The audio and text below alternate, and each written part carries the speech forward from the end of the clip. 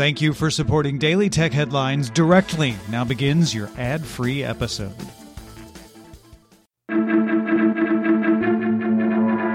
I'm Jen Cutter, and welcome to Daily Tech Headlines Week in Review. Russian news agency Interfax reports Russia's Prosecutor General's office filed a petition to recognize Meta as an extremist organization. While Facebook is blocked in the country, this designation would effectively criminalize Meta's operations in Russia. This comes as Meta confirmed it temporarily changed enforcement of its community standards to make allowances for forms of political expression that would normally violate our rules like violent speech.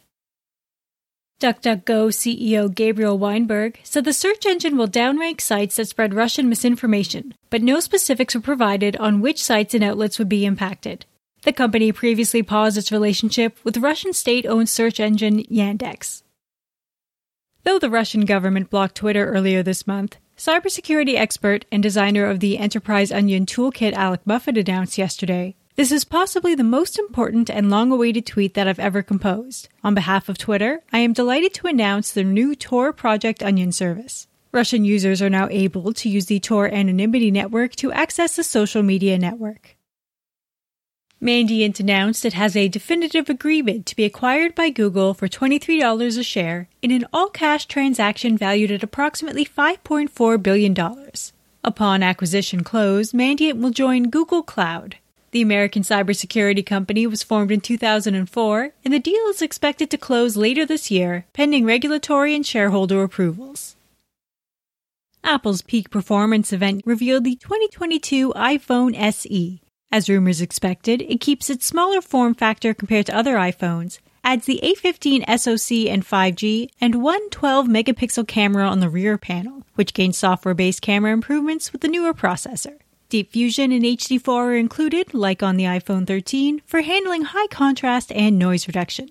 Thanks to the new chip, the updated SE promises an improved up to 10 hours of streaming video playback and up to 50 hours of audio playback. It maintains the IP67 rating for water resistance, includes Touch ID, and supports wireless charging, but not MagSafe. The base 64GB model is $429, and pre-orders start March 11th, shipping March 18th. Apple also announced the Mac Studio, a powerful desktop system featuring Apple's M1 Max chip and an option for the M1 Ultra, which features 20-core CPU, 48-core GPU, and a 32-core neural engine.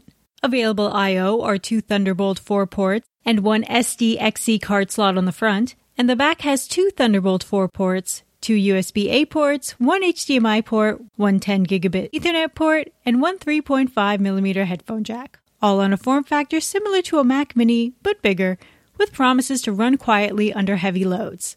The Mac Studio starts at $1,999, and M1 Ultra models start at $3,999. Pre-orders are open now and ship on March 18th. The new Studio display monitor has a 5K 27-inch screen featuring 600 nits of brightness, a 12-megapixel ultra-wide camera, works with macOS's True Tone, all in an aluminum enclosure. The Studio display starts at $1,599 and several stand options are available. Pre-orders open now, also shipping March 18th. Amazon's new mobile app, AMP, launched in a limited-access US-based beta for iOS. The app allows users to create live radio shows, taking callers, acting as a DJ, and playing music from Amazon's library, all free with the service. Amazon also announced upcoming AMP shows, including Nicki Minaj's Queen Radio and offerings from Lindsey Sterling and Pusha T, among others. Uber Eats introduced group ordering and bill splitting, similar to the fare splitting option on Uber's ride service. Everyone in a group can now place and pay for their own orders. Hosts can invite guests to a restaurant order and are given the option to split the bill or simply pay for everyone. Patches are out for a local privilege escalation flaw in the Linux kernel called Dirty Pipe. Security researcher Max Kellerman found and reported the flaw in February. It first showed up in kernel version 5.8 and is fixed as of versions 5.16.11, 5.15.25, and 5.10.102.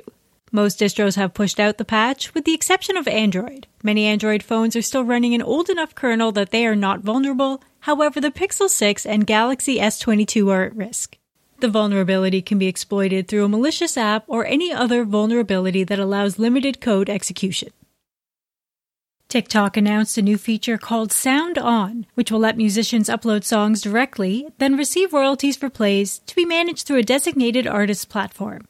TikTok will pay musicians 100% of royalties for the first year, with royalties split 90-10 every year after. Sound On has been in beta since last year, but is now open to all creators. Twitter updated its iOS app UI to let users pin a tab for the chronologically sorted latest tweets feed to the top of the app. Once pinned, users can swipe between it and the algorithmically sorted home feed. The new UI will come to Android and the web soon. Tinder users will now be able to run background checks in the app through its safety center. These will be powered by the nonprofit Garbo, with 2 free background checks for each user for the first 500,000 searches. Garbo will charge $2.50 thereafter. Garbo also launched a standalone background check service in the US with the same pricing. And Google rolled out support for displaying iMessage reactions in its messaging app for all users. Previously, reactions would show up as separate messages. For more discussion on the tech news of the day, subscribe to the Daily Tech News Show at dailytechnewsshow.com, where you can also find the show notes and links to every headline. Please remember to rate and review Daily Tech Headlines on your podcast service of choice. From everyone here at Daily Tech Headlines, thanks for listening.